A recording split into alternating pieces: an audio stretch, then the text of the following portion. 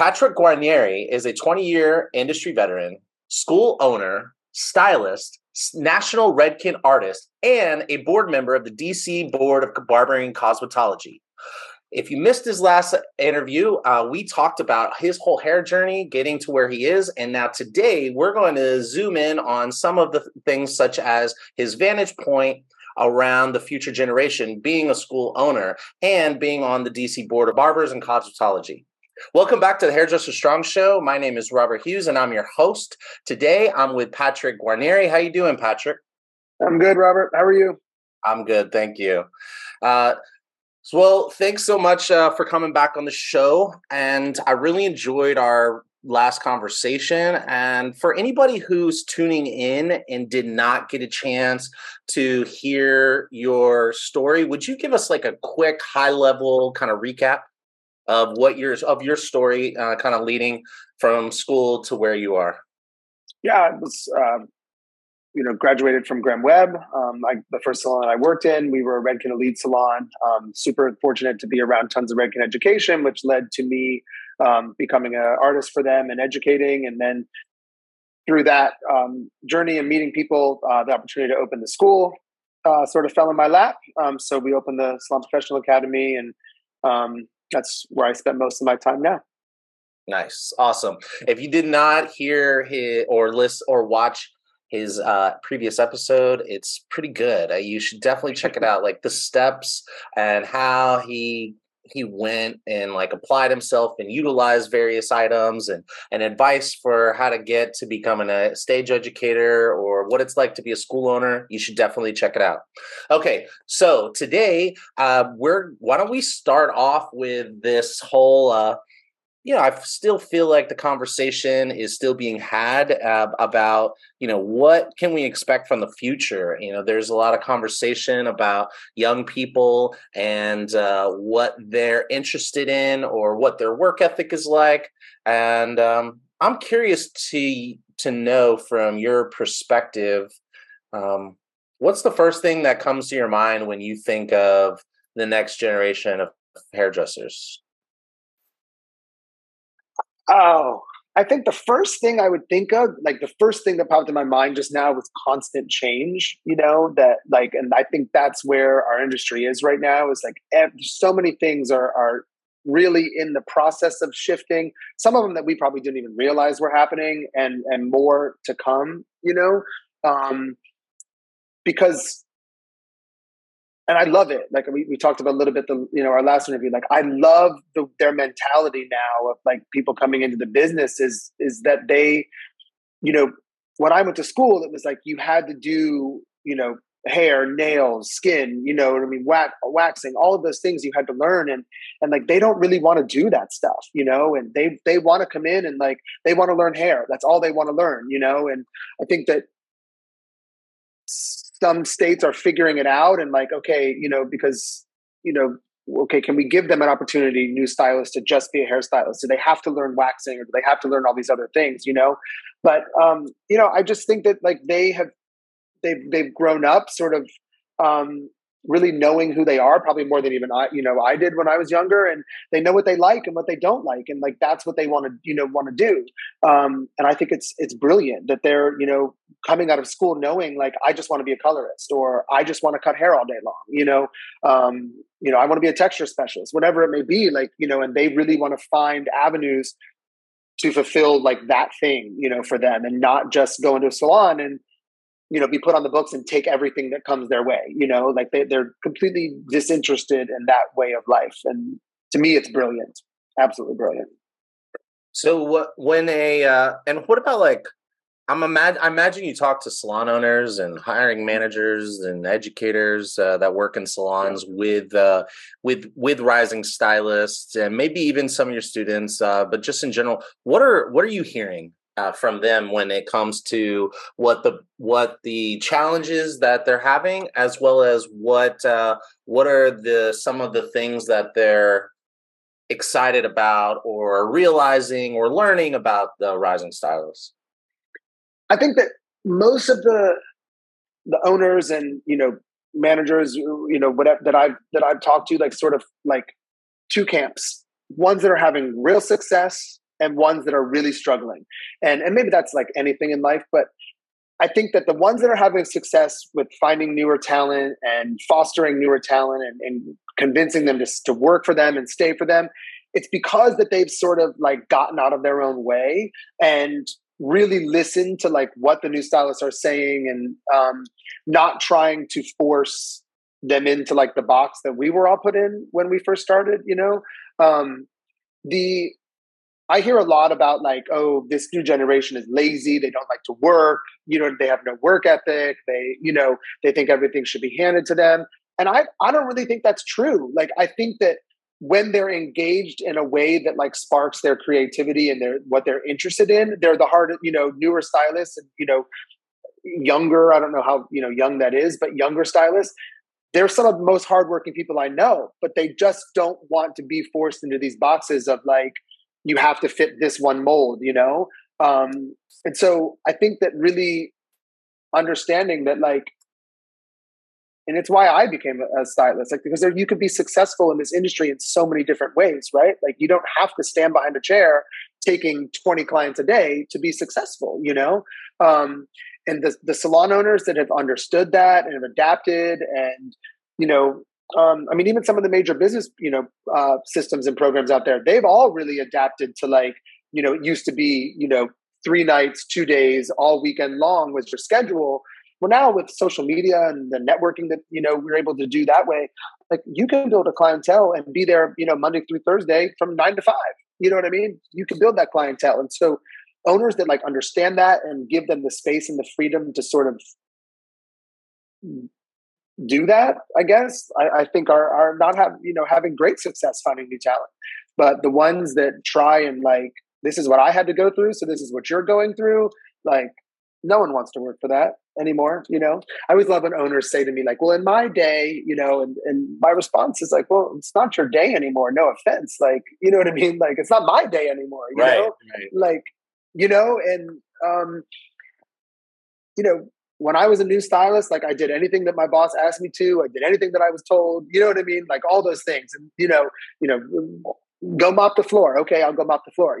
These new stylists, and I love it, but they're like, why? That's not what I'm here for. You know what I mean? Like, I don't know. I just think that like new talent, like they just want to be engaged in a way that like sparks their creativity and their interest. And if you allow them that space, like they're the most hardworking people that I've met in a long time. Yeah, that's nice. That's definitely different than I agree. I hear a lot of people complaining. My personal experience has been if you think through everything like really in depth and put down on paper, I mean, not to be legalistic on paper, even if you have it memorized in your mind, but being able to tell them what your expectations are. If mopping the floor is an expectation, then you make sure you say that in the beginning, because otherwise they'll be like, no, I'm not here to mop floors. And then you'd be like, you're so lazy, Right. So it's like what I've found is the more transparent, the more thorough you are, and the more time you take to check in with them on a regular basis to make sure that they're not kind of moving sideways on you, kind of questioning something, or maybe feeling bad about something, or maybe thinking you felt a certain way about them. They might move sideways all the way out the door. Yeah. I see it like, my nephews are, in their early 20s and, late teens, and like, and it's brilliant, but they were raised, that like their opinion matters, and like, whereas like when I was a new stylist, like I would never have sat in a meeting with my boss and like, gone against what was saying, like never, right? Like I never would have done that, but they're not afraid to do that. You know what I mean? They're not afraid to like voice their opinion. And I think all they really want to know is why. Like if you're telling me I have to do this, I want to know why. Right. And like just what you said, like the owners that have thought through all of that and have a well thought out program, for associates or whatever it is, like they're cool with it. They're fine. As long as you are able to give them a solid why behind what you're asking them to do. What is mopping the floor going to do for me in my career? And if there's an answer, I'm willing to listen. But if it's just because I haven't employed someone else to mop the floor, we're not, that's not the game we're trying to play, And so like, yeah, their motivations are much different than what mine, what I think it was when we were, or I was a new stylist. It's they want to be fulfilled and they want a great work-life balance. And how can this job and career fulfill all of the things that I want in my life? You know what I mean? How can it, I want to travel 6 months out of the year. How can this job pay for my vacation? You know what I mean? That's the stuff they want to know. That's what they're interested in. And it's great. It's great. I still don't have a good work-life balance, at Yeah, all. no, I know. My life is my work. So, Right. yeah. So, I just a little side, kind of take off to the side here. I just thought of the Karate Kid and Mr. Miyagi being like, go wax the cars or go whatever he did, oil or finish the fence or paint the fence, like wax on, wax off, and then up and down. Yeah. Right. Imagine they need to make a remake of that where Mr. Miyagi explains himself, At the beginning, right? At the beginning. Yes, you're absolutely right. It's like they are not going to paint a fence and they don't know why this is benefiting them. You know what I mean? You're exactly right. Like it's that model that's like flipped. Like the end of that movie almost has to come first for them. Yeah, 100%. Right? And it's so brilliant, right? It's great. Like I just think that they have really figured out like a way to be successful and still do things that they love and have that, the life that they want. So, and they want to be part of the conversation. I mean, I feel like that kind of wraps everything together with like the whole why. It's like they don't want to just be barked at. That's been my experience. Okay. So I feel like you said something that I wanted to go back to, and of course I've lost it. So why don't I just ask this question from your oh, I know what I was going to say. You've mentioned, I think it was in the last interview and in person when we've talked about you make these like comments when a salon owner comes to the school and they start talking to the students and you're like, oh, you've lost them, or something along those lines. So first thing I want to start off with, one is, how often do salon owners come into your school? Well, before COVID, it was a lot. Like we would on Wednesdays or, almost every Wednesday, we would try and have a salon in or spa in talking to the students. COVID, obviously all that stuff stopped. We tried to do some stuff virtually with them. But we're really trying to get it, and it seems like in the last like 6 months, honestly, 6 to 8 months, maybe that like that interest is starting to peak again from salon owners, like asking to come in and things. So we've really been spending some time like with our directors and stuff here, figuring out like how to do that the most effectively, because I think that also like the days of like those career fairs at, cosmetology schools where like everyone has a table and they're walking around, like no one wants to do that anymore. It's boring. It's, so we've been really trying to figure out like a more effective way to do stuff like that. But we're getting a lot of owner requests because it seems like right now, everyone's looking for new talent, like every salon owner I know is looking for people. Every spa, that I've talked to is looking for people because there's so much work available, I have friends that own salons over in Logan Circle and they're like, we're turning people away every day. Like we need a new, it's just like everyone's, the industry is really picking back up and everything's, just sort of booming again.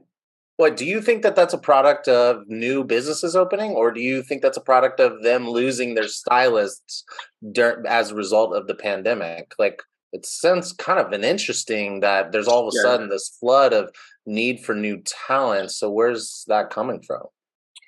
I think it's probably somewhere right in the middle. Like, I think that a lot of businesses, and this sort of ties into like what we were just talking about, but a lot of businesses that weren't changing with the industry lost a lot of stylists to booth rental, suites, things like that. And so those salons are trying to backfill, but the salons that I know that like have happy teams and they, like they just, it's like they're a magnet because their culture is so great that like, like clients want to go. And so they're, it's just like, I think it's sort of in the middle. Like, Okay. And then, so the next question and within that is,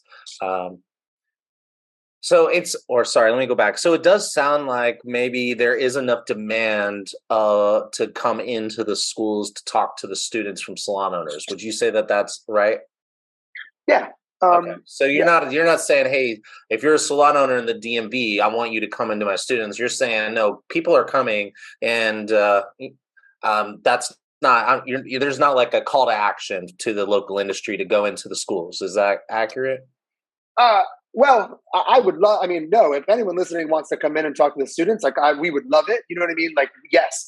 And I think that like so maybe that's a separate like two pieces is like coming in to talk to like recruit versus being involved in your local school to sort of shape what's coming out. Like those are two very different things. You know what I mean? And so, our franchise, there's like 20, 30 schools, whatever we have.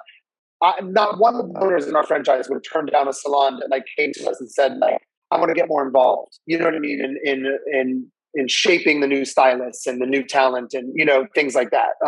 That every owner should be doing and getting involved in with their schools and one of the things that we have to have is an advisory board where we meet with salons and spas that hire our graduates. Like schools would love it if you want, owners wanted to be on their advisory board to talk about, industry trends, what's changing, what they're seeing, for us to run, our curriculum, what we're doing, how we're doing it by, you as a salon owner and, hey, is this producing what your needs are right now?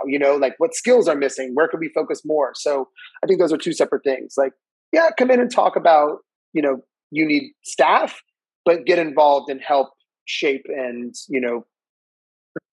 what your school is doing. Okay, so that is very interesting, and I definitely think I just learned that for the first time that schools have advisory boards. Is that something that's part of accreditation for the schools? Yeah. It's mandatory? Yeah.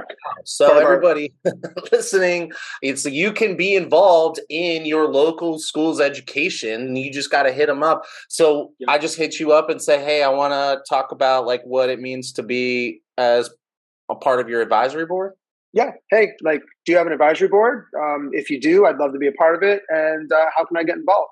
I mean, I think that like that's sort of been like one of the most shocking things to me since we've opened this school is like schools have this like big bad like reputation. You know what I mean? That it's like, there's the school and then when you graduate, like your career really sort of finally takes off and you know what I'm saying? Like, and it doesn't have to be that way. You know what I mean? Like what I think people don't understand about the schools a lot, which has sort of led me into the other areas that I, with like the DC board, is that we are so heavily regulated, that like, when people are like, schools don't teach you anything and they're just there to make you pass your exams and, but every hour that I teach a cosmetology student has to fit into like one of 10 buckets that the board says I can teach from. You know what I mean? And so it's like a lot of it isn't about like all I care about is preparing them for their exam. It's like that's all we're able to do. You know what I mean? Mm-hmm. And so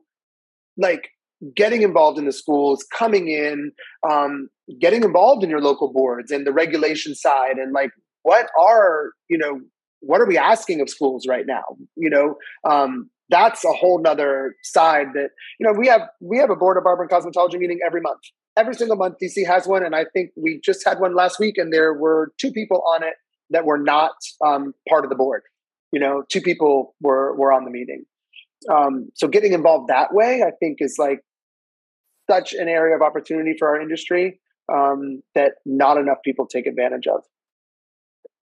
All right. Well, that's my soapbox for the day. I'll be hitting you up about getting on the advisory board, and I'll be looking. I got to figure out when. So when are the dates for the DC cosmetology board? Is it like the first Monday of every month? First Monday of every month. I'm writing that down in the middle of this interview. August is recess, so we don't have one in August, but first Monday of every month, typically, unless there's a holiday, it bumps back to the next week. And that's, even from being like on the other side, like, being a member of the board for this year, they're all really great people. They're all really great people. It just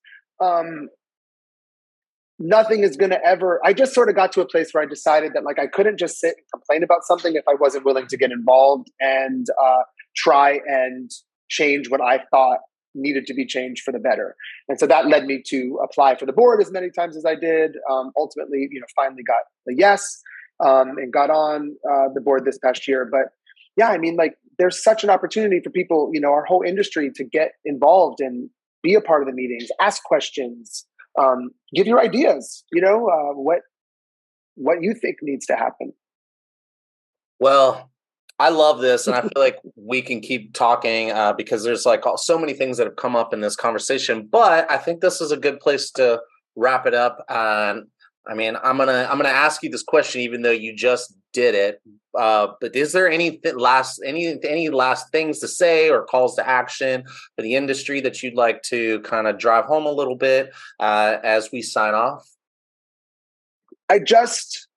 One of my missions this year has been to get more actively involved in the industry that I love so much. Everything I have in life is because I became a hairstylist first, So the only thing I would almost beg of people that is just to get involved in some way. Your local board, your local school, get involved. High schools around you that have, cosmetology programs, just get involved, because when we all start doing that, that's how our industry is going to continue to evolve into better places for everyone that comes behind us. 100%. I love this. All right. Well, thank you so much, Patrick, for taking the time. I know you're a very busy person, and I really do appreciate it. And I really do. I learned something, and I'm going to be taking, what you said and being more active, and especially now that I know this thing about the advisory board. So thanks for sharing that. And yeah, thank you. My pleasure. Thanks for having me back. Absolutely. All right. Until next time, I'll talk to you later.